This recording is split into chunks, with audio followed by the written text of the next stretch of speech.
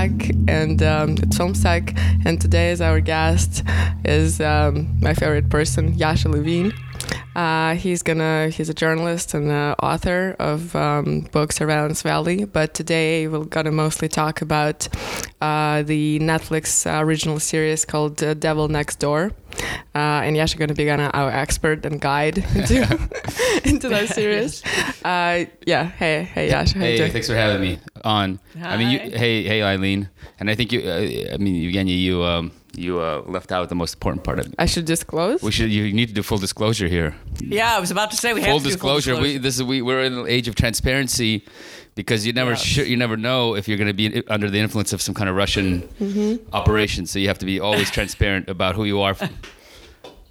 So it's actually I'll go first. Self-investigation. Yasha is my writing comrade from the old exile, Moscow-based exile days, and then American exiled, and then we both toiled at NSFW for a while. Yeah, Now, and we sadly no longer with us. Yeah, and we tried to get the exiled online, the American version of the exile. I remember up and running, and you did some great stuff. You wrote some amazing reviews, and that was remember that? I was trying to put heart back into everyone. I was doing my humble best, but then I was very glad that everyone else took over because I was trying to do political commentary, which yeah, we were spinning our wheels back then a little bit. Yeah, you'd had a rough transition. Yeah. From Russia. Yeah. It was pretty brutal. Yeah, well, okay, so so my disclosure is that me and Yasha actually married and sitting in the same living room across from each other. So yes, I like that. That's the second full disclosure. I think that's good though. Well, yeah, but anyway, it doesn't take away from Yasha's expertise. There was no nepotism in this. It was a totally transparent bidding process for the guest to appear on this show, and I won out just based solely on merit. Yeah, and also it's actually this application process is rather lengthy. It took Yasha over a year to get here. Exactly. Yeah. So. That just shows we've got rigorous. Exactly. Yeah. So thanks for having me on. Yeah, obviously I'm very excited. It's my first time being on here, and hopefully it won't be the last. Well, of course not. We'll keep writing stuff and doing stuff, so we can have you come back many times. So I'll do my best. Yeah. So well, and we should talk about your newsletter. Immigrant is a Weapon, which I'm assuming is the main way we're connecting what you're doing with the Devil show Next Door. Oh yeah, with this documentary series that came out about the Ukrainian Nazi and. Where the hell was he from? In Cleveland, Ohio? Where is Cleveland. He? Yeah, he's yes, from he was Cleveland. living in Based, Cleveland. Yeah, he was in Cleveland. Yes, the Nazi Ukrainian SS guard and living in Cleveland. Well, yeah. So my newsletter, just very quickly, I started it a few months ago. Is an attempt to reconnect my own kind of immigrant identity and my own Soviet Jewish immigrant identity in the way that we as a group were kind of weaponized in the Cold War. Weaponized by America as a way to discredit the Soviet Union, and by highlighting the bad ways in which the Soviet Union was treating some of its Jews, and so that was always a part of my identity. I knew that's why we came to America. We were refugees. We were treated poorly in the Soviet Union, so we ended up in America. But I never really understood that it connected to a much larger kind of Cold War project to weaponize nationalism, to weaponize nationalist identity within various groups, ethnic groups within the Soviet Union, and to use that as a way of destabilizing the Soviet Union. And so the Soviet Jews are like one aspect of it, but then, of course, Ukrainian nationalists and Ukrainian fascist movements within the Soviet Union were also weaponized. And various nationalities, especially nationalist movements that emerged sort of in the interwar period in Europe, that then became sort of absorbed into the Soviet Union, were very consciously used and weaponized by the American national security apparatus and the CIA and the intelligence agencies like that to foment these movements and to try to whip up that ideology and to try to inject that back into the Soviet Union as a way of breaking up this kind of internationalist, solidarity between the different groups and undermining Soviet power. And so, for me, the series is an aspect of that program because we're looking at a Ukrainian Nazi collaborator who had come to America and lived for several 30 years over 30 years in a Ukrainian community, and somehow this guy just slipped through the cracks and was allowed to live here in America. And he is not the only one. I mean, there's thousands of various Nazis and Nazi collaborators that were given a new lease on life in America. And so there's a connection between, this is sort of the rescuing of Soviet Jews to destabilize the Soviet Union, and also rescuing Nazis and Nazi collaborators to undermine the Soviet Union. And they're part of this one program, so it's a bit weird and schizophrenic, but that's why I'm interested in it. Mm-hmm. And they do cover. It's very late in the series. It might even be the last. There's 5 episodes. It might even be the last one, where they finally talk about that issue, that how many Nazis were just streamed into the United States and were hardly being tracked at all. They were just brought in, and there's also a very late commentary by someone from the Ford factory where our guy, I know I'm going to mess up his name 50 times. Demyanuk. Yeah, you got it right. Ivan Demyanuk. Yeah. Demyanuk. Yes, was who changed his name to John when he came to the United States. Was working, and he says these very cryptic, elliptical things about these shadowy figures. I know, it's very weird. He said they would literally go sit in the shadows at lunchtime, and they were mostly Ukrainians. And the guy doesn't come right out and say, what's all this shadowiness? There's a lot of kind of not saying directly or not connecting the dots. No, exactly, and that's in the documentary. Yeah, and it was very frustrating, unsatisfying, completely. Yeah, it's a very unsatisfying documentary because it spends all this time with this kind of like almost like a procedural, or like they try to do this court drama, right? It's a courtroom drama. Is basically what the documentary is, right? I mean, that's kind of who done it.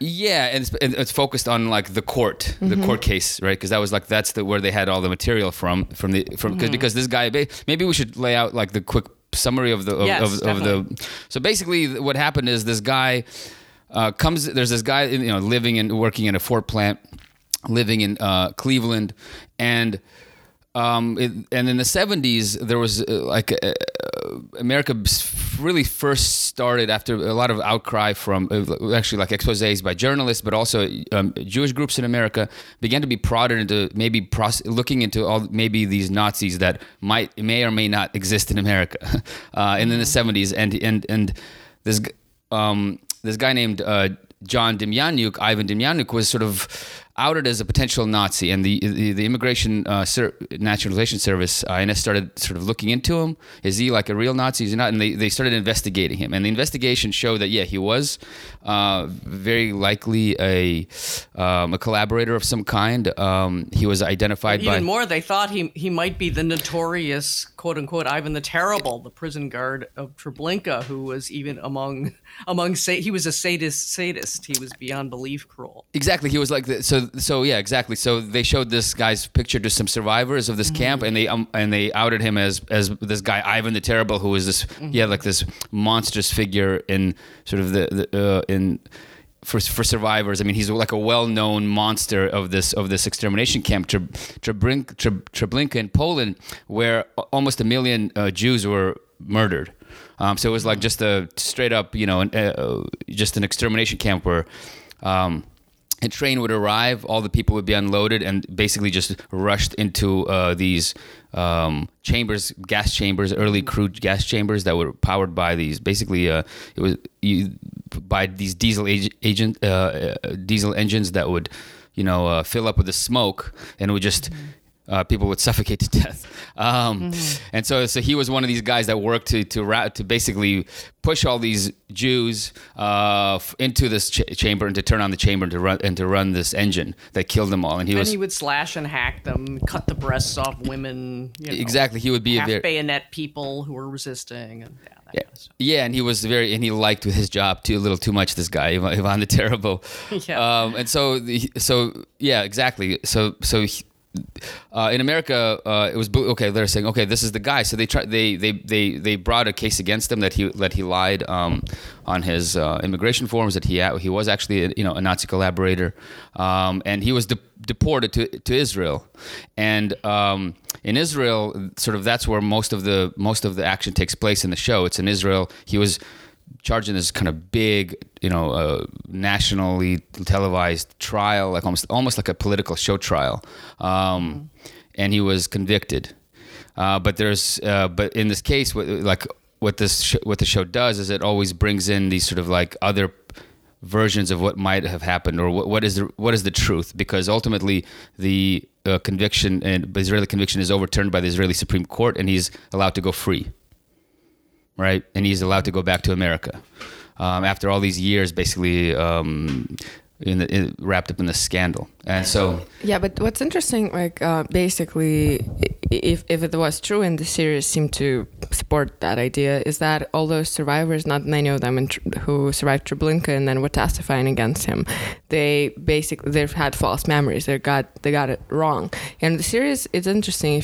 I didn't watch all the episodes, but like half of it, most of it, is that it actually doesn't show survivors in a very like sympathetic light. And because what you remember is the cross-examination that undercuts at least two of the survivor testimony. I think there's only 3 or 4. Yeah. And one of them is basically seems to be revealing that he's got dementia and actually can't remember. It's pretty brutal. Very basic. It's brutally brutal. So that positive ID is undercut, and then the other one is actually even harder. is in a way very hard to watch as well, because it's someone who's vociferously insisting that absolutely that's Ivan the Terrible, and he has Demjanjuk take off his glasses so he can look into his eyes, and then makes this huge dramatic ID, and then it's revealed that in somewhere in the 40s, this guy had put into written documentation that he witnessed Ivan the Terrible being executed, and that he actually somehow took part in this.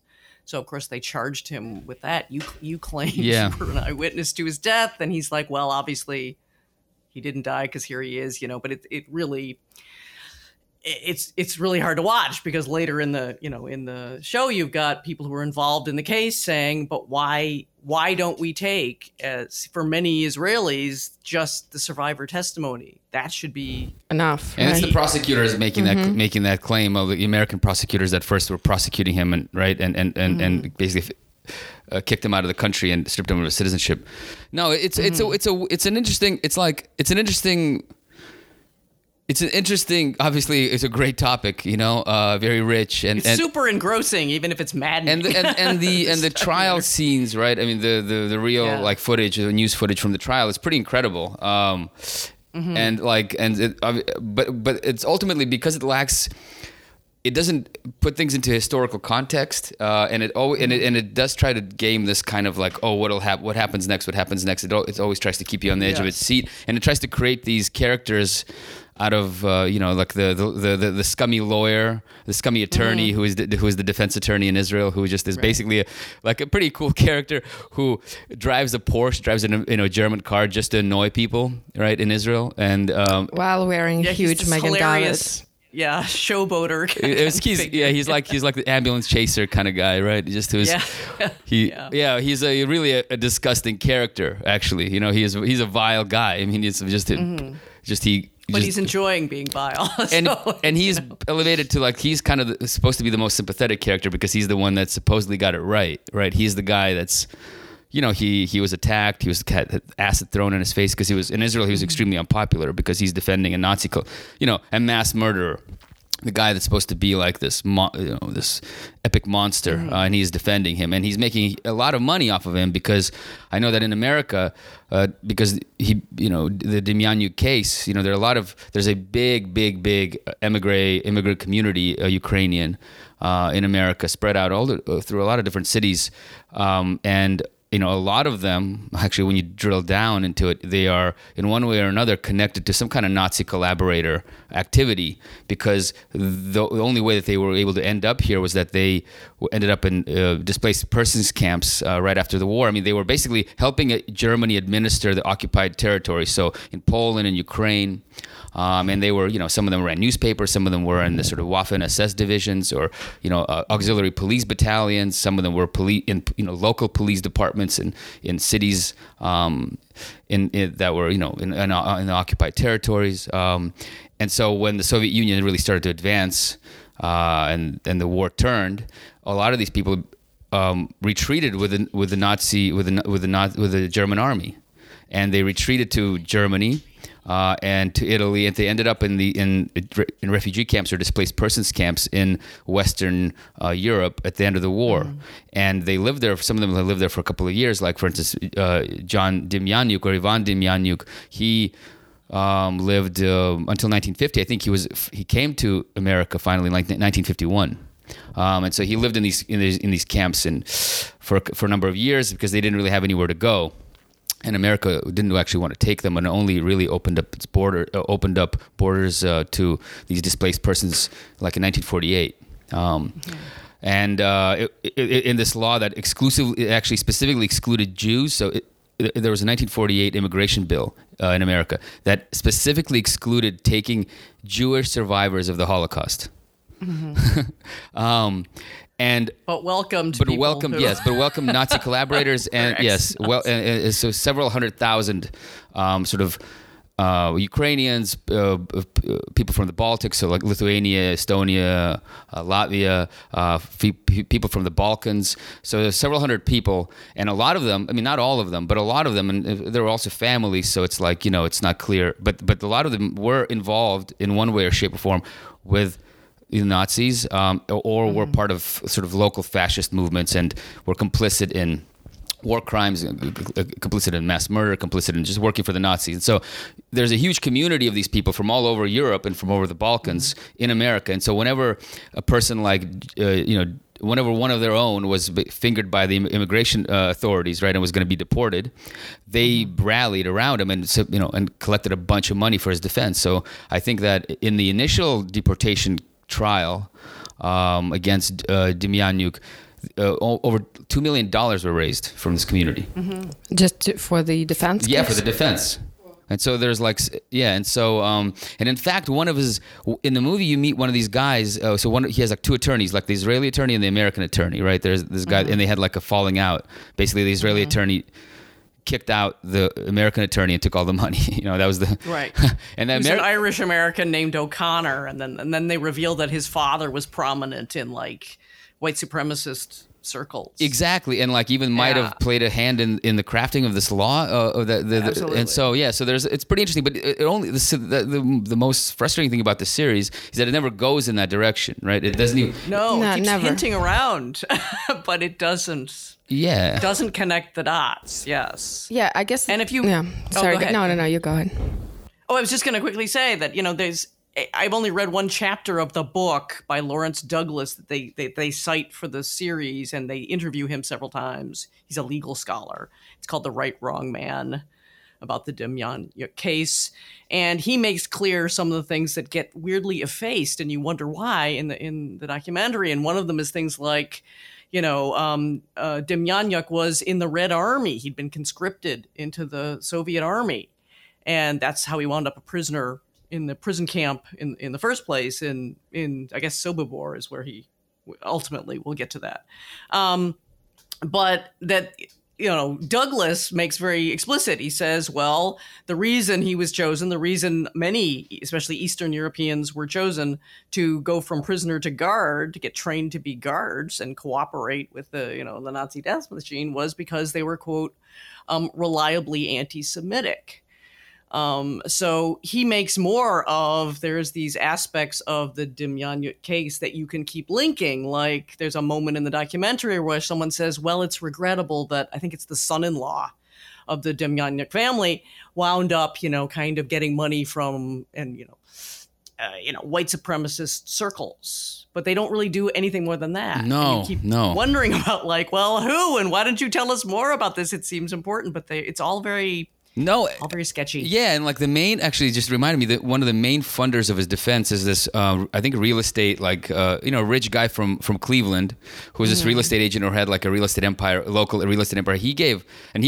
He's linked to all these Holocaust deniers, and he rolls in these white supremacist circles. So I mean, the main guy who's funding, the main rich guy bankrolling the defense is basically a Nazi, an American Nazi. And so, yeah, they don't get into that at all. And of course, I mean, that history of it's a pretty interesting history because it's so murky, right? I mean, that's what because it's like you can't really fault.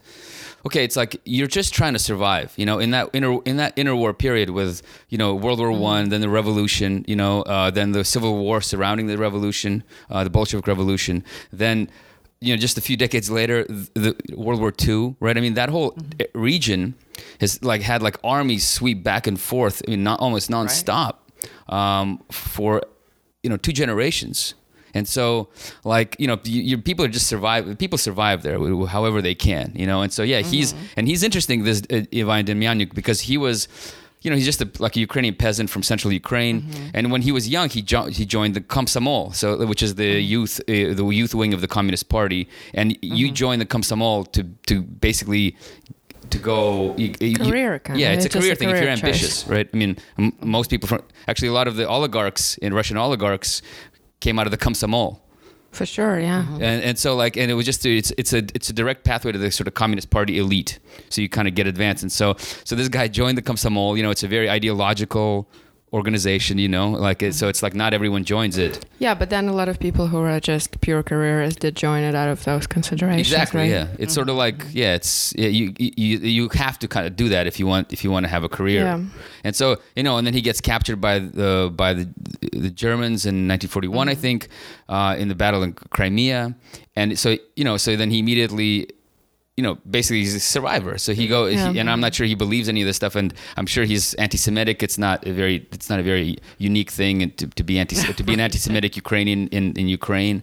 And so he was obviously chosen because of his willingness. I know that there's been some history done on this. It's like you might be conscripted to fight, right? But you're not forced into the extermination work, because that is a particular kind of work and not everybody can handle it. Obviously, just to kill people, by the tens of thousands or sometimes hundreds of thousands, and to see that's, not everyone can handle it. So it was selected. And so if you didn't do that work, if you said, no, I'd rather not do that, or if you showed, an unwillingness to do that work, it wasn't like you were going to get shot. You're just going to get transferred over to some other job. And so the fact that Ivan Demjanjuk was at Sobibor and was at these other extermination camps, I mean, that is a fact. There's a lot of documentation that he was served as a guard in these concentration camps and specifically extermination camps. The fact that he was there, meant that he was willing. Yeah, he was willing. So basically self-selection. Yeah. Yeah, he was willing. Yes, and that doesn't come out in the documentary at all. But Lawrence Douglas dwells on that. That's a huge thing that historians unearth to challenge. There's Demjanjuk gets retried in Germany ultimately and convicted, and then dies during the appeal of being not Ivan the Terrible, but an SS guard at Sobibor. And one of the things they change, so Lawrence Douglas, what's interesting is they don't even really follow the Lawrence Douglas through line. The reason that the emphasis is on the trial seems like they're trying to kind of follow his material. But what he cares about the Demjanjuk case is the way it affected the law and the methods of prosecuting these cases after what's perceived as the failure of the first trial of Demjanjuk. They decide to import historians, and they also change attitudes toward the law. They're like, we've got to grapple with the enormity of these mass atrocities. They go way beyond ordinary crime. So you start to get this idea that it's beyond just a trial. This has got to be a historical document and a historical lesson. But after the first trial is perceived to fail, especially based on witness testimony, that they bring in historians who advocate make it document-centered, not witness-centered, And these historians fan out and do massive amounts of research, and they uncover things that are exactly what you're saying, Yasha. Things like, actually, there weren't huge penalties for opting out, but one of the big defenses you could mount, and it got some SS officers off the hook, acquitted in the 60s, you could always claim what they called putative necessity. You could say, on pain of death, I had to do this. But then they had these historians who looked into this, and they could pretty much not find anyone who was killed for saying, I don't want to be part of the machine. They'd get, as you say, reassigned. It might not be very pleasant, and it certainly wasn't a great career move, but nobody was put to death. Nobody was imprisoned. I think one officer was sent to the front. If you follow Colonel Klink and Hogan's Heroes logic, the Russian front, that's the worst, thing of all. But it sounds like, no, there wasn't this huge penalty. So it helped them move away from that putative necessity. They decide even if Demjanjuk isn't he doesn't have to be Ivan the Terrible. No, he doesn't. I mean, SS guard at Sobibor. I mean, who's part of the death machine. Well, the truth is, Yasha probably knows way more than us about it. I know nothing. No, nothing. No. I admit nothing. The whole idea of this kind of Eastern European under the Nazi occupation, Poland, what else? Even like Baltic states, whatever, a bunch of Eastern Europe, basically everything is from Russia and before Germany. A lot of them actually first of all, were anti-Semitic and almost like started killing their own Jews before Nazis fully kind of took over their territory. Right. So and wanted to proceed with that. So and that history was semi kind of not eliminated, but like basically there are like just traces of it here and there. But clearly there was a lot of effort after the Second World War to erase it and just to pretend to be the victims, just like Soviet Union, or I don't know, just like basically being under occupation and not being an active participant in the Holocaust. And it kind of seems like Demjanjuk and all the stories fall into that category. And again, the series, actually, I feel it's such a weak documentary, almost AI made show that it doesn't really give any context to cover any real historical grounds around the case, which makes it just it's made by algorithm or something. It's all waste. Well, it interested me that it didn't cover what we were thinking. I kept thinking they're going to get to it. They're building some big human, and then they don't. But they don't even do what I'm sure Lawrence Douglas probably wasn't any too happy, because they don't really make the points that he's making about why this is a landmark trial. They then use the model that they've established with Demjanjuk and go and prosecute other SS guards successfully. Oh, yeah, it's interesting. It's this huge sea change. No, it's interesting. It's a very good point that you bring up. Yeah, that actually was like a successful. He was actually. It's more. It's bigger than him. It's actually the whole way that you approach trying these cases changed because of this case. Changes. Yeah. But so that's where it gets really interesting. If they're not going to do the Douglas thing, and they're not going to really connect the dots we're talking about, what the hell are they doing? What are they doing? I think what's all that? Yeah. Are they legal? Do they have legal fears of saying something about the family? I mean, what the hell? I don't. I think I'll tell you this. I mean, I don't know. I mean, so this is just going to be my own kind of reading into it, because so it's an Israeli filmmakers made this, right? So it's an Israeli production. I mean, the centerpiece of the documentary is the court case, right? So it happens in Israel. It was a huge deal, I think, for people growing up. They seem like pretty young guys. They made this documentary series. They're like No. That's different. One of the guys is part of this duo, husband and wife, pretty young, making general documentaries about Israel and Palestine, I think. But this documentary is made by the younger guy, and then the older guy, I think in his 50s, who probably is more. But that makes sense, because it was a huge deal so if you're in the 90s, it was like a huge. It was like it was like the Eichmann trial. They tried to redo. I mean, Israel did this. They conceived of this trial of Demjanjuk as like a political show trial to basically to shore up, the Jewish victimhood, right? Again, to say like, look, to bring up the memory of the Holocaust, not for propaganda purposes, to show that, this is why Israel is important, because it's the only safe haven for Jews. Look at what was done to us, when we didn't have our own country, right? When we didn't have our own like fortress to run to. I mean, that's basically so it was politicized, from the beginning.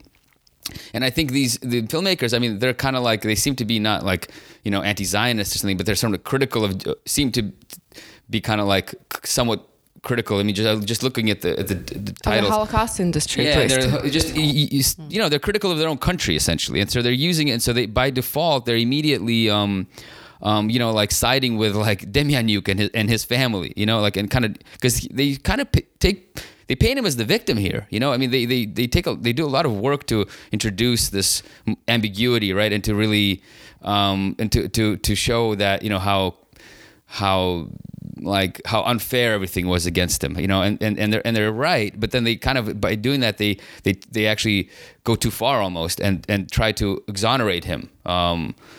Without actually saying it, but the way that they cut it together, the way that the people who they used to defend him, and the sort of the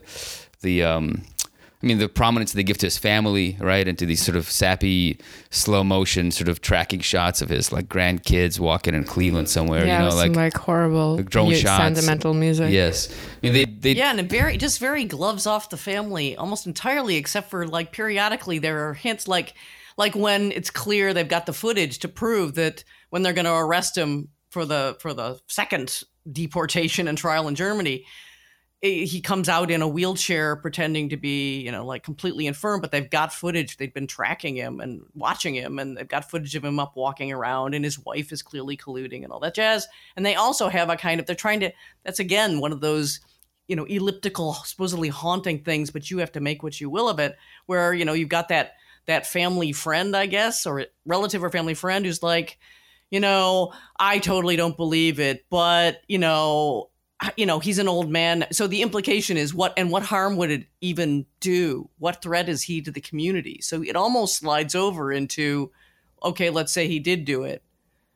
This is cruel and unusual. It starts to do a kind of defense of, but this is an old man who isn't a threat to anyone. But you only get these tiny moments of like, oh, maybe they actually really do think he's done this, and they're just saying this is cruel and unusual punishment because lots of years have gone by or something.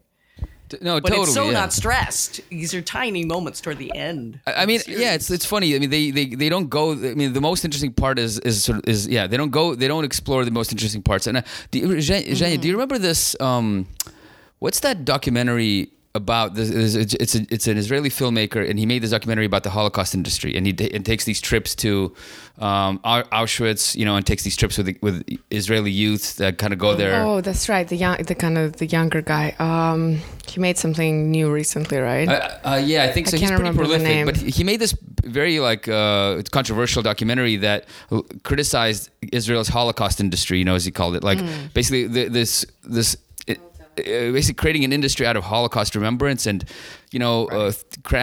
jamming down like young people's throats in Israel, about how the Holocaust and basically, as a way of, like I was saying, as a way of shoring up sort of the Zionist idea, right? And this sort of the Israeli project and the Zionist project that we need Israel because look, it's called defamation. That's right. There was an interesting film, yeah. But what he does, what he ends up doing, and he's very critical of the Anti-Defamation League.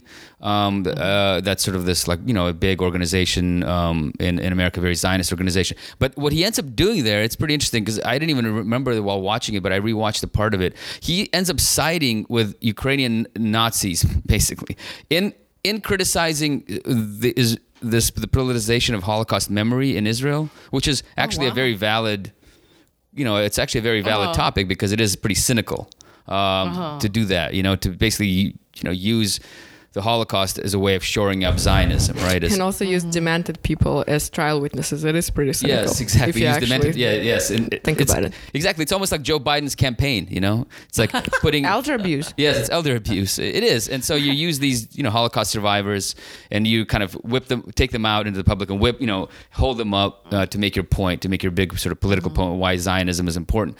But what he ended up doing is that because he was criticizing the sort of the Zionist sort of, Holocaust industry, and also, Ukrainian Nazi and Nazi sort of. So were they. So he actually completely, they were on the same team, and he totally whitewashed them. And there was actually a segment where he totally gives them a platform to attack ADL, and because ADL, or the Anti-Defamation League, was criticizing the Ukrainian government for the government was like basically officially honoring these Ukrainian fascist leaders and Ukrainian Nazi collaborators. Honoring them was part of the government was honoring them. So ADL was criticized the government. So obviously the Ukrainian Nazis were criticizing ADL, and he was criticizing ADL, so he was on the same side as the Ukrainian Nazis. And so I feel like in this documentary, something similar is going on, where they kind of they're maybe kind of sick of this of the propaganda of their own society, and so they end up taking the side or become very sympathetic to, or at the very least they switch sides so often in trying to keep the suspense going that by the end everything is so murky. And that's a good point. It sort of depends on how you remember him. Do you remember him as the old man who's literally in a prison cell next to the gallows they're building, so clearly that they can force him to listen to them erecting the gallows that they're going to hang him from? Is that who you remember? Or is it his kind of creepy and bizarre, inappropriate laughter and smiles and, all of this kind of hugely unconvincing stuff and all of the very strong implications that the family is enmeshed in perhaps white supremacy, and you don't know how much of the community is involved. There's just tiny hints, and you don't know what to make of it. But I don't know, Eileen, did you think, if you watched throughout the series, it's actually the moral ambiguity is not what bothered me about the series. If it was done properly with the historical context, because this topic is morally ambiguous, it's fine. It doesn't have to be like some kind of clear lines, clear cut, but it just so poorly, again, like almost like algorithmically made, that it almost by the end of it you're just confused, unsatisfied, and generally kind of almost like not informed enough about what the hell is that story in the bigger in the bigger historical context. I totally agree with that, and that's why you get those long the really long cryptic speeches that are evocative, but you're not really sure what people are saying, or saved for the end. It's like it's really designed that way. To leave you with and points to ponder, but you're not sure which ones kind of thing. I mean, literally that last speech, I was just boggled. About all these Ford factory. I was like, that was weird. That was weird. That Ford factory. Are you trying to say that? That was the boss of Ivan Demyanjuk. That was like his foreman or something, right? Yeah, his foreman in his Ford truck. Looking at the clothes and of course, factory. we know the reputation of Henry Ford. Are you trying to make some sort of implication that they were exceptionally Nazi friendly? Are you trying to say that all these Ukrainians who were being shadowy are all ex-Nazis? You just didn't know. But they had a very ponderous presentation, like and then you just were left to make what you would of it. No, let me introduce quickly. I read an article in Haaretz about the film, and the filmmakers were interviewed there. Actually, the older of the duo is second generation Holocaust survivor. His mother, I think, was in Warsaw Ghetto and all that. But the younger one seemed to be a bit more, like, sort of more nature, I guess, and he has all these ideas about documentary filmmaking. And I'll quote him. He says, "The biggest insult that anyone can give a documentary is to say that it is very interesting." I hate that word. I hate that word. I don't think documentaries should be interesting. I think documentaries should be a punch in the stomach. They should make you laugh or make you cry. That's the power of cinema. And that's the big difference between a good essay, article, or book and a documentary. Documentaries should be visceral. I'm like, and I was thinking, my friend, you failed. Right. Because that's exactly what I said about it. It's really interesting, or it's engrossing or something. Because that was the first 2 episodes or something I watched. Oh, that's so funny. Yeah, no, it's funny. So he's like failed on both fronts. It neither was a gut to the punch to the gut, a gut to the punch. It was more like a gut to the punch, actually. Yeah, that's what it was. Yeah, and totally not informative, confusing. And what? I want to make a comment here before I forget, because it's hard for me to keep thoughts in my head. But it's just that watching this thing, I realize it's like, okay, well. What's interesting about this case of Demyanjuk is this, he might be a horrible person. He might have personally killed people, as a guard in Sobibor and in all these other concentration camps because he was moved around. But he's ultimately just he's a nobody, Ultimately, he's just one guy. He could be replaced by anybody else. He was a nobody. He wasn't even an important person in the movement. He wasn't like... He was just he wasn't even a particularly, he wasn't even a Ukrainian nationalist in the sense that, like, part of these movements that were actually existed in Ukraine that were fascist movements that actually were very much like Nazi inspired. I mean, he wanted to create a kind of a Nazi society in Ukraine. I mean, he wasn't that. He was just some peasant kid who got he was in the wrong place at the wrong time, and he got caught by the Germans, and then he survived. And so, but in America, there are so many much more important and much more kind of fucked up people, personalities, leaders of fascist movements that aren't talked about, aren't deported in this way, right? Are actually allowed to live out their lives completely. We're basically given a new chance at life in America, and we're held prestigious positions in their communities. Of course, the most obvious is Werner von Braun, right?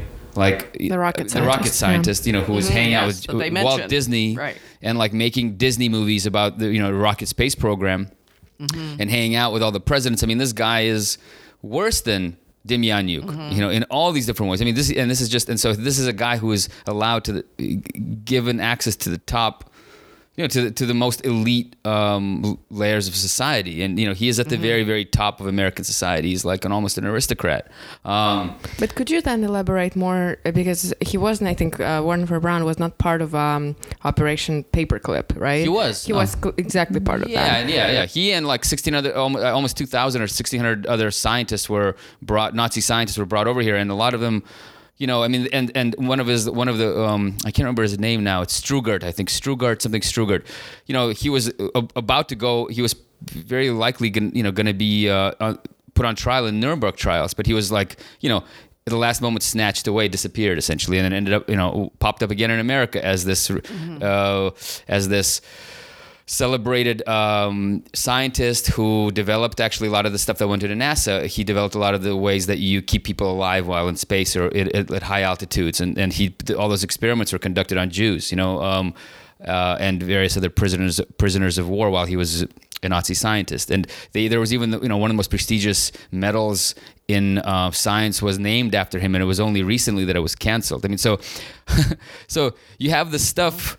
That's where I thought it was gonna go. It was gonna use the trial and as a way of looking at this weird dark history of how did this guy end up in America? Why was who are the people who are supporting him? What is this larger political context of this? And and especially the second trial. Why go back? It's so extreme. He went through that hugely long. Super important, all eyes on it trial in Israel. He winds up being acquitted. There's tremendous bitterness, but then he's allowed to come back to the United States, live a number more years quietly, and then it's also sketchy on that. And sketchy on why? What is the big impulse behind getting someone that they now know is not the spectacularly monstrous Ivan the Terrible, but it's just some guard. Yes. Some guard at Sobibor that, in fact, they can't find a single eyewitness of the very few who are left. Yeah. Who can place him there because he was so unmemorable. Yeah, totally. I mean, yeah, exactly. And so it tries to be this procedural courtroom drama, I guess. Yeah. And then it fails at that because it doesn't, in the end, you never really, there isn't like a reveal, there isn't even a rewarding conclusion but because it is murky, but what gives it substance, I think, is the political context. And that doesn't go in there. I mean, it's like literally the last 10 minutes of the series is devoted to this rapid fire, like, all these people saying, oh yeah, there's all these Nazis in America. Oh, okay, what? Like, why? Right? Yeah, and so it's kind of a bummer because they really screwed up what it was potentially a very good documentary. But then it would make it way more radical. I don't know right now. Would it be in that like Netflix series? I don't know. It sounds then a bit maybe too almost edgy for the mainstream audience, or I might be. Yeah, I don't know. Maybe I don't. I mean, I don't know. If they wound up emphasizing essentially this is just he's nobody. That aspect, how many Nazis were saved and lived amazing, prolific lives in the United States. At the same time, they could have focused on and on top of that, which is almost more interesting considering the Ukrainian community, how many basically anti-Semitic and right-wing and basically Nazi sympathizers are among those communities in America back in the day during Demjanjuk times and now. So to make it a bit more, kind of just Like strong- vital about what's happening now. yeah, connected to now and also what it actually means about it, and not just Yeah, what does it mean about America? America, What in is a way. what's going on there? Yeah, why they? Yeah, I mean, it's again, it's like the last little bit of the last episode. He starts to get into that, but then like it's just just drops it. it just yeah. I mean, it's look. I mean, it's like a bad product. I don't know how else. very to put, bad. how But else to then that's why we have Yasha on, because I think I was about to say that's where you come in. Yeah. yeah, this would come in, and I don't want to like now like linger more in the intricate like details of the show. It's a bad show, but you can watch. It's I think, interesting. first episode, last But it's episode, interesting. in the middle, yeah, and you'll be done. No, it but is interesting because the guys. I mean, John Demjanjuk is such a weird, scary he character. looks like a He's killer, a weird. doesn't he? He totally Like a looks killer, like he should yeah. be on what's the name of Fincher's serial killer show? Oh yeah. That one. It looks like Mindhunter, he you would be mean? perfect. Is yes, it Mindhunter? Mindhunter, Yeah, yeah. got it. He's great. I mean, he's such a big Very dude. good He's presence, old, right? But interesting. he's so beefy and like strong. He's huge. Yeah, he's a And, like, huge this dude, Big, heavy head, like a bear. like a bear, and like a very good health, you know, and Yeah, like and you doing can this tell. act and doing this And act. he has that- a smirk almost. he's crafty. Yes, he's got this crazy, creepy smile. Very weird. Yeah, and so he's like Yeah. he's a total clearly a sociopath, you know, and playing this kind of simpleton, and he's I mean it's interesting. Yeah, he fucks with all these, you know, with a Holocaust survivor. He actually tries to shake his hand. He says shalom to Oh, him. yeah, Jesus. It was. I mean, Yeah. there's some great moments there. It's pretty interesting to watch, but like it's in the end, yeah, very very unrewarding. I mean, the thing is, it's like there's. I think, you know, I mean, there are different numbers. I mean, I know we like know for instance that there's like 1,500 to 1,000, I think, scientists came just with as part of this paperclip, Nazi scientists. Then the CIA, I think, had their own like 1,000 or so people from that it personally rescued from various Nazi collaborators. And then part of the like wave of immigration that was allowed by the 1948 Immigration Act, this reform bill, was, you know, it could be in the thousands to the tens of thousands. Just specifically Nazi collaborators and war criminals. And so, I mean, America, so you have actually like, I mean, a lot of these people were, I mean, minor figures. Some of them were not that minor. Most of them were not really involved in like the government programs. You know, they weren't like, you know, in the CIA, working with the CIA directly. Though they were anti-communist. That's one thing they're claiming. that Yes, they were just anti-communist. They're Represent good, themselves yeah. to be anti-communist, and then they'd be welcomed in. But, And I think kind of a weak part of the show too. yeah, like, okay, so they're anti-communist, so we let them in. So we let them in. It just doesn't. But you know, it's interesting because in America, yeah, the 1948 bill. I mean, I think one of the reasons why they were able to sell it is because like they were. If you said that you're a farmer or if you have experience working on a farm, you were like there was a special category for you, and you were allowed in. Like there was like, you know, they made like a 60,000 farmers that were stuck in these displaced persons camps, and all of them went to farms in the Midwest. You know, it's basically cheap labor, and so there's like, you know, there's all these different kind of. Yeah, like I think Demjanjuk went first, like ended up at a farm, and his job was castrating piglets.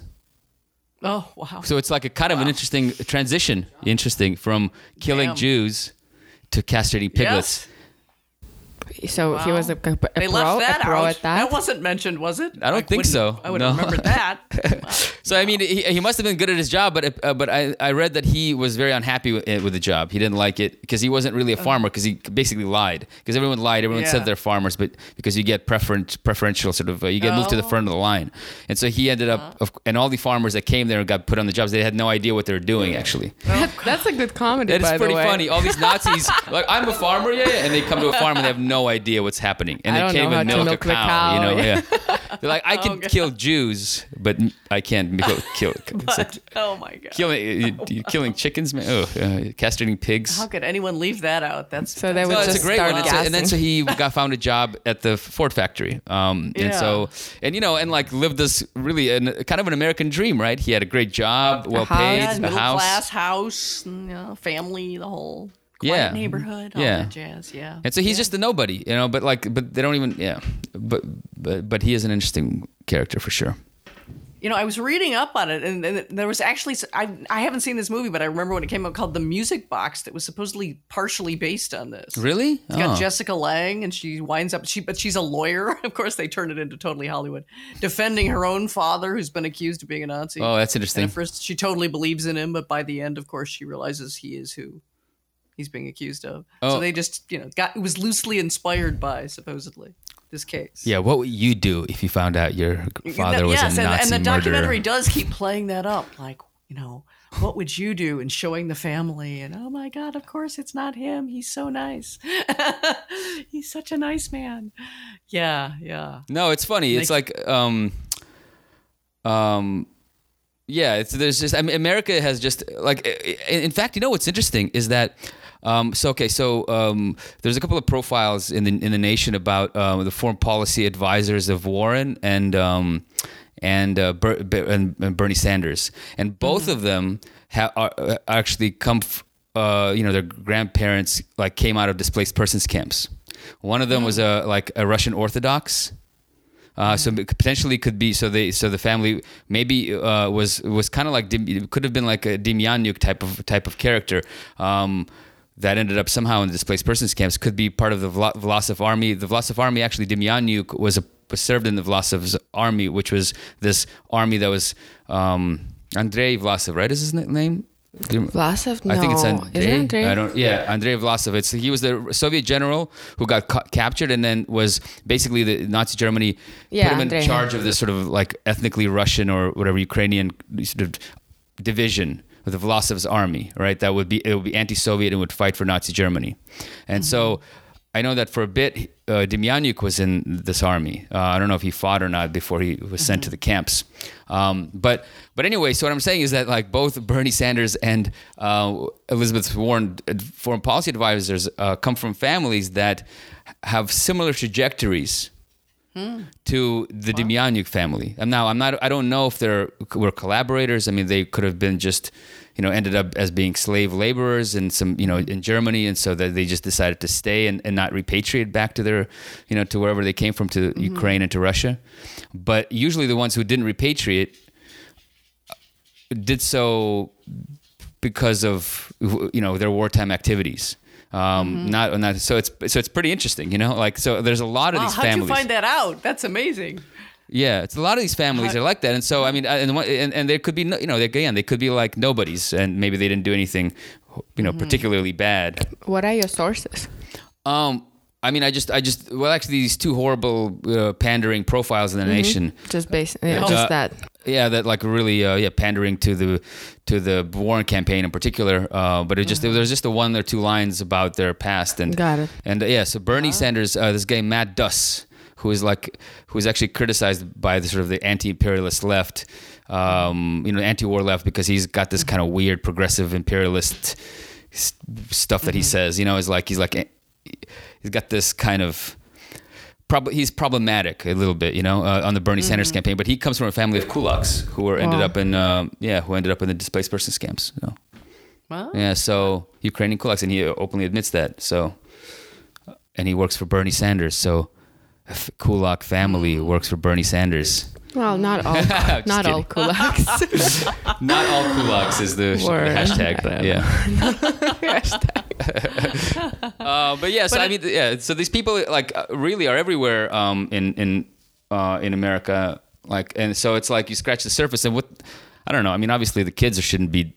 The kids or the grandkids aren't like responsible for what their grandparents did, right? But isn't it interesting? You've been writing recently about it's a bit off topic, but still, Christina Freeland.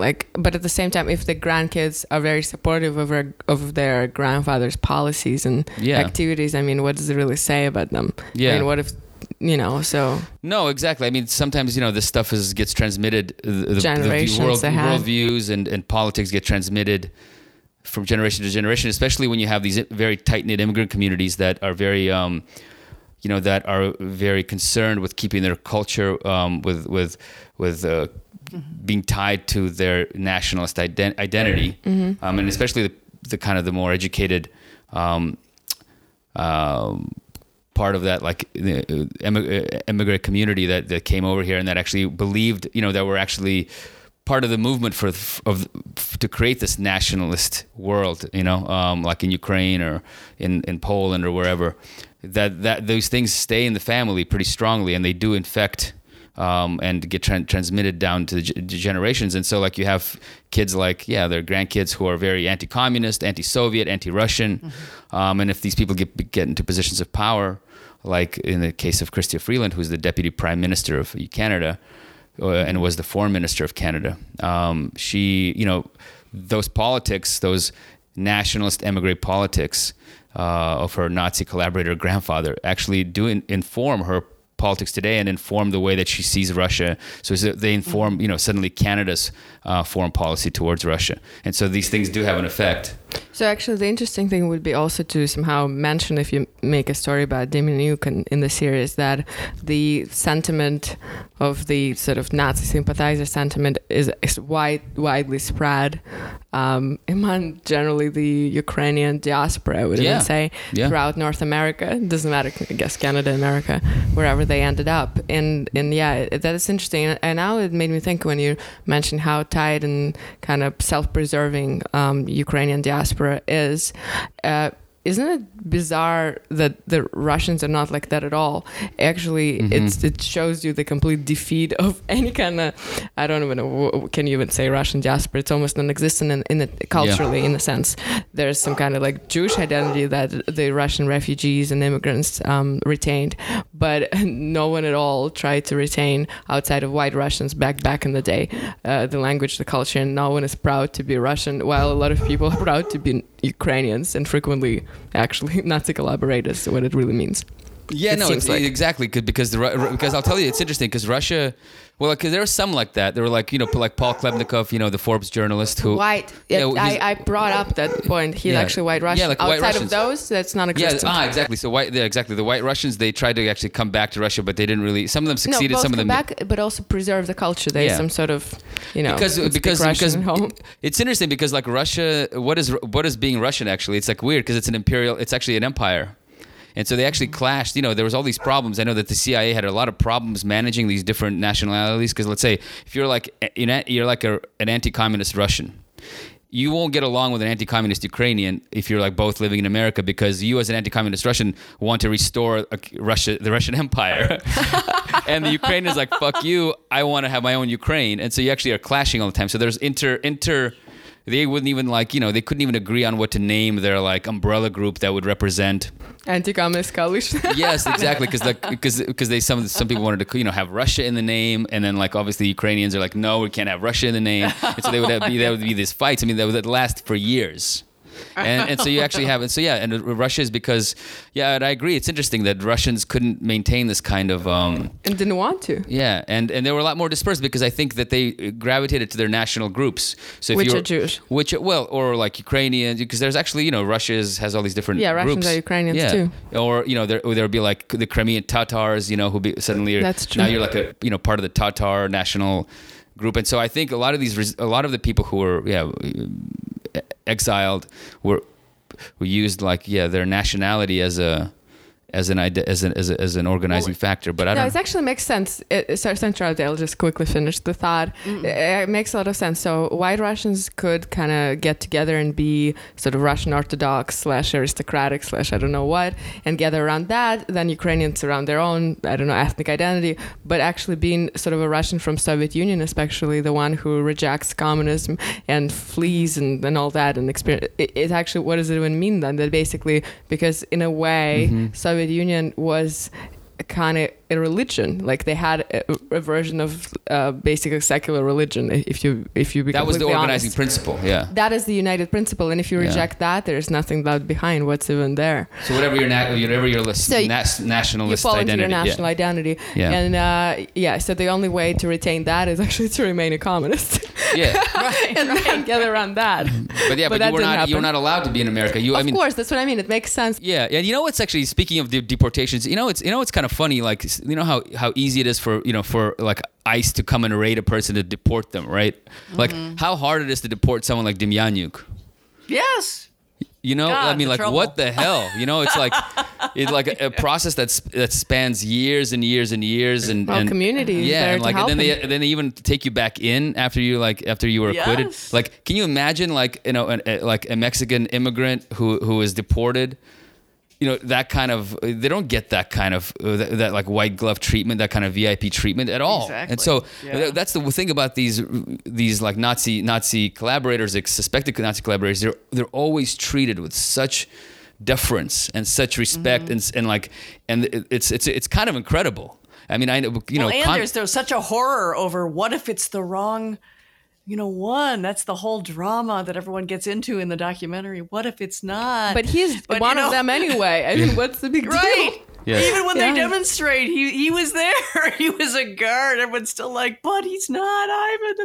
Yeah, he's but not exactly. Ivan. There's going to be none of that hysteria over, you know, ICE grabbing whoever off just the street. separating kids and just, I mean, like Oh the my whole, God. I mean, it's like, I mean, and that shows the actual, again, like Well, the someone should say it, yeah. racism. America is fascist. Yeah, America is fucking fascist. I mean, really, it is, because it's anti-communist, it's anti-left. I mean, not all of America, but the kind of the prevailing culture is extremely, you know, fascist adjacent. Yeah, that's probably well, yeah, more and- accurate. I mean, Fascist no, I adjacent. mean, it's pretty fascist, I'd say. I mean, it's But like also, it's has interesting again. elements of fascism Yash, for you sure. know, Yeah. probably a lot about it, right? Up until America joined sort of Second World War, there were a lot of pro-Nazi sympathies Yeah. A lot of Very people. I mean, here. much, So yeah. I don't know if they ever fully like stopped. I mean, look, Nazi Germany took a lot of the concepts that were actually developed in America or Developed in America. Yeah, develed in America, and it's sort of like Eugenics. what's that? Eugenics. Eugenics, Yeah. basically genocide and the sort of colonial mindset. Because I mean, look, not Hitler openly compared like what they're going to do to the Jews and to the Russians and to Ukrainians, basically to cull the population, to what, you know, America did to the Native Americans, and Native that if you Americans, actually do it, once you do it, no one, that's it. Like no people can complain and call you monsters, but it's too late at that point. And he compared like, you know, Crimea and parts of Ukraine that are on the Black Sea would be like, you know, Germany's California. And he you know, envisioned this sort of highway network that would connect, you know, Germany proper to what would be this, you know, to be what would be a German continent, right? I mean, that's that he looked at like the project as a very colonial project that took inspiration from America. And so like what the Nazis did really was they took all these ideas and they packaged them in a nice, you know, had good design, you know, had good designers, good slogans. They did. And they kind of and they Definitely. took You it gotta too give far, credit. basically.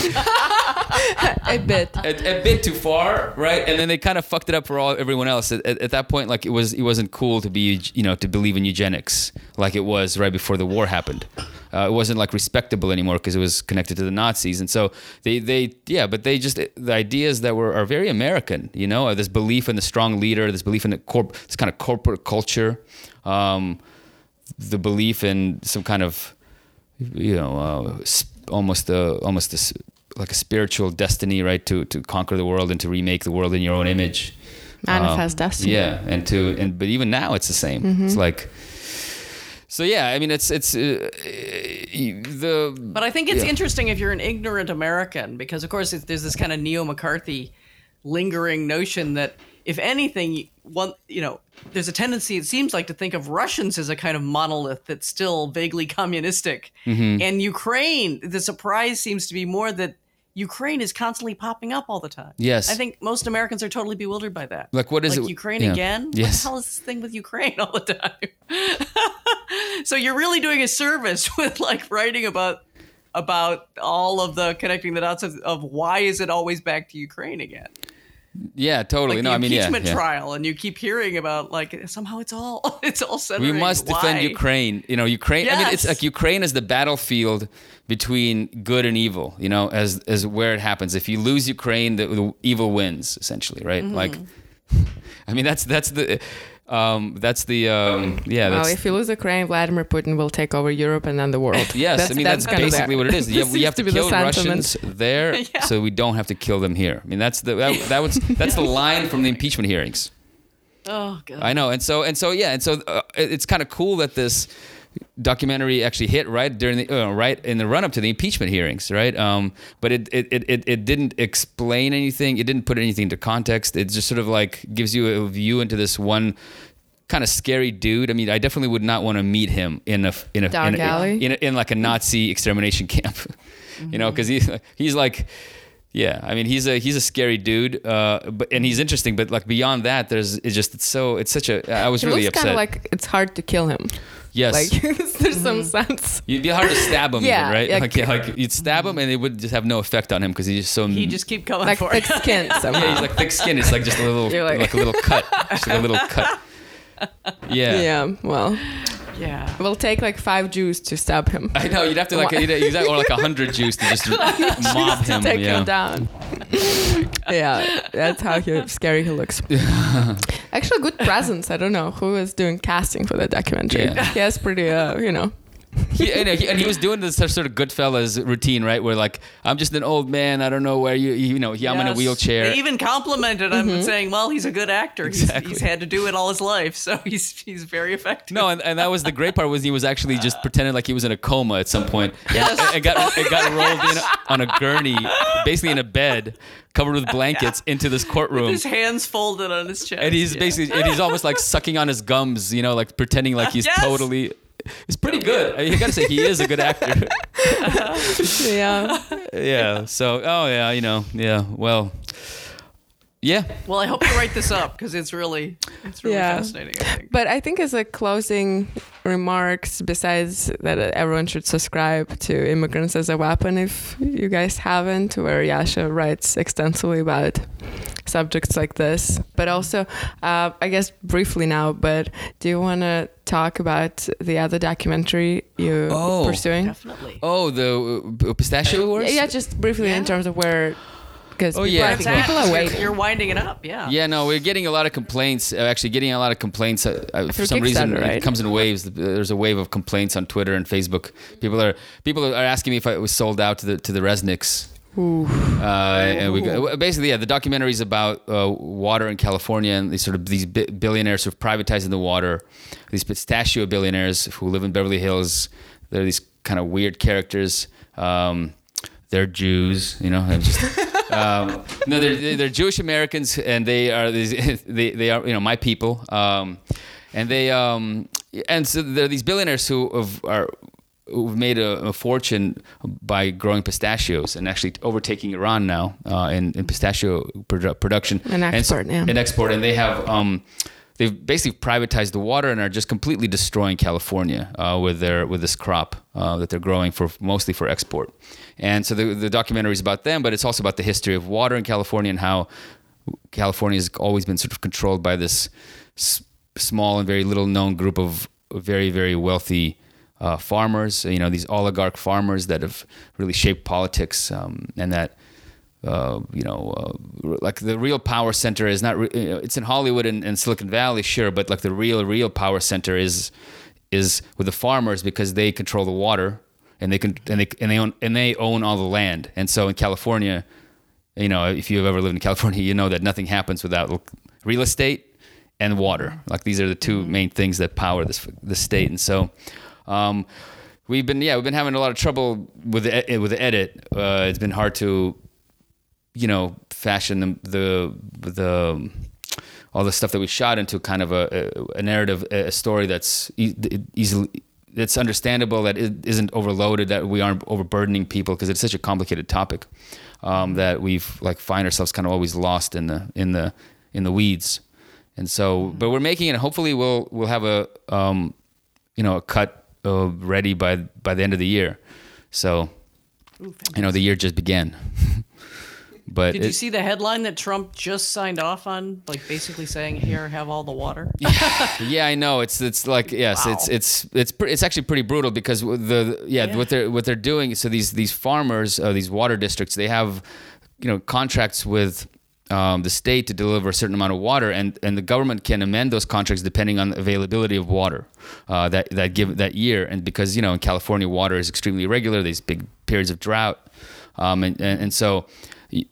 Lately, during the period of drought, a lot of those contracts have been, lowered, and so they're not getting their full amount they're supposed to get. And so, from what I understand, the Trump administration has basically allowed them these farmers to, by paying a bunch of money up front, they can convert those contracts from being sort of temporary and that could be renegotiated on an ongoing basis into permanent contracts. So even if there's not enough water, like you'll drain Sacramento River just to give them the water. Like you'll completely drain all the water from all the rivers and destroy the environment, even more completely than it's already destroyed.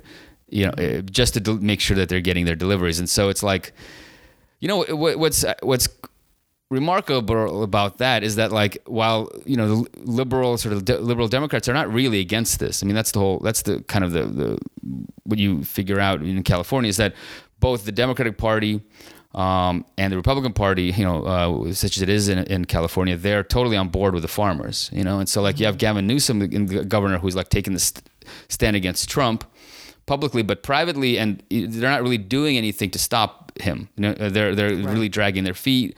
They're supposed to file a lawsuit to try to stop the federal government from doing this, but they haven't. And so you see this kind of fake opposition where agriculture interests in California are supported by both parties completely. And so the Trump is basically giving them what they've always wanted and what like Democrats have kind of given them, most of it anyway. Most of what they always wanted. Exactly. Just Trump is doing that extra step, that you're not like really supposed to do.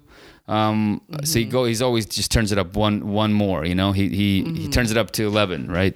Whereas they've always, and so it's like a shocker, but it doesn't surprise me. And I doubt that Democrats are actually going to do anything because. Would it be good for a film? I mean, I don't know. I don't think it actually changes much on the ground. I mean, maybe we can work into it. Because people are probably going to be more aware of that and more pissed off. Not really. But I don't know. Because people don't know anything about water and like, the headline makes news. Yeah, but Trump is a lightning rod of interest, It's true, but Trump is like fake resistant shit. Exactly, it's fake resistant shit, and they're not going to remember anything. This headline is going to be. But they're more interested if Trump did it than if somebody else did it. Exactly, it can be a headline. You can get the outrage on it. The Trump administration. Yes, I mean it's like what's crazy. In LA now where we're here. The liberal anti-Trump mayor Eric Garcetti, right? He's working with the Trump administration to fix the homeless problem in LA, while criticizing him. And what the Trump administration wants to do is to ship all just the homeless people to the desert into these camps. It's basically what they want to do. And so like you have this this fake resistance stuff again. Like you have them criticizing Trump publicly, but actually when it comes down to policy and they actually see eye to eye on a lot of things, which is, you want to get rid of the homeless problem by not solving it, by just removing it from view. Right. And so it's like, you see this stuff all the time, and it's the same thing with water. So the documentary is going to be coming. I hope so. I mean, it's taken, I never really, that would be the first documentary that I would be involved in. And I knew that like, documentaries can drag for a long period of time, but like this is really getting ridiculous. 5 years to make just one. Wow, just one. Yes. God. Yeah. I feel like a bit of a character from Zhenya's satirical short film. From Changemaker. I am a change maker. You are. I have been working on this film for a long time. I really care about the issues. Yeah. I'm really frustrated. We all do. Yes, I really want to get into Sundance. Yeah. I'm really hoping here. Yeah. But you want to start a conversation and raise awareness. Raising conversation. Yes. No, starting conversation and raising awareness. And raise awareness. It's what I live for. Yeah. And that's why I'm so pure. Grateful for the opportunity to come here and to talk about these important issues, to raise awareness, and to talk to the podcasting community. Because this is all about really community. Sling it, Yasha. Right? This is good. This is all about community. This is the most important thing. Yeah, we will try to spread the word. Yes. Thank you. You're doing such an amazing job. God's both word. of you. Yes. Indeed. Indeed. Okay, I think we're done. I think we're done. We're a little over, but I think it's fine. Yeah. It's good. Cool. That was fun. Very meaty interview. Thank you, Yasha. It was great. Yeah, thank you. Thanks you a lot. for coming. Yeah. We If might you ever need a invite filler, if you ever just need some guy to say stuff, I'm I'm here. sure we will. So as soon as the movie is like done and whatever, and it's time to you and Rowan come should right come back over. on. That would be great. Yeah. Yeah, thanks a lot. Okay. But yeah, jokes aside, yeah, I think it okay. is actually an important documentary. No, I know, but I mean, look, we can't take ourselves too seriously, because it's like, I don't know, like raising awareness. I mean, it's like, just burn everything down already, Also like, get the information out there. No, but burn it down, but in a very in a sustainable manner. Because I do believe that I see all these people burning stuff, and I think like, oh, that's not sustainable. That's a very yes, the revolution is good, but it should be done in a sustainable manner. Yeah. See, have you considered a political career yet? You really actually you get a really nice mellow tone in your voice when you say this kind of thing. Yeah, but that's when he actually jokes. It's like the mean tone. I know, but it sounds very compelling. Only if you can assume this persona and just go Yes, for it. and That would be keep it successful. going. Yeah, so I'd just be the guy who, it's like, have you considered getting your revolution, what is it, certified, organic and sustainable? Yeah. And sustainable. Sustainable.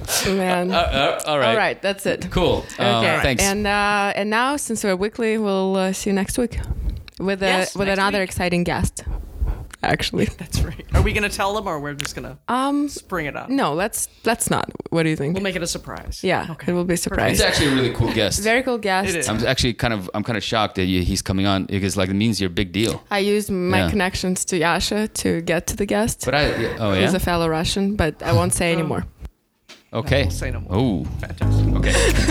All right. Okay. That's it. Okay, bye.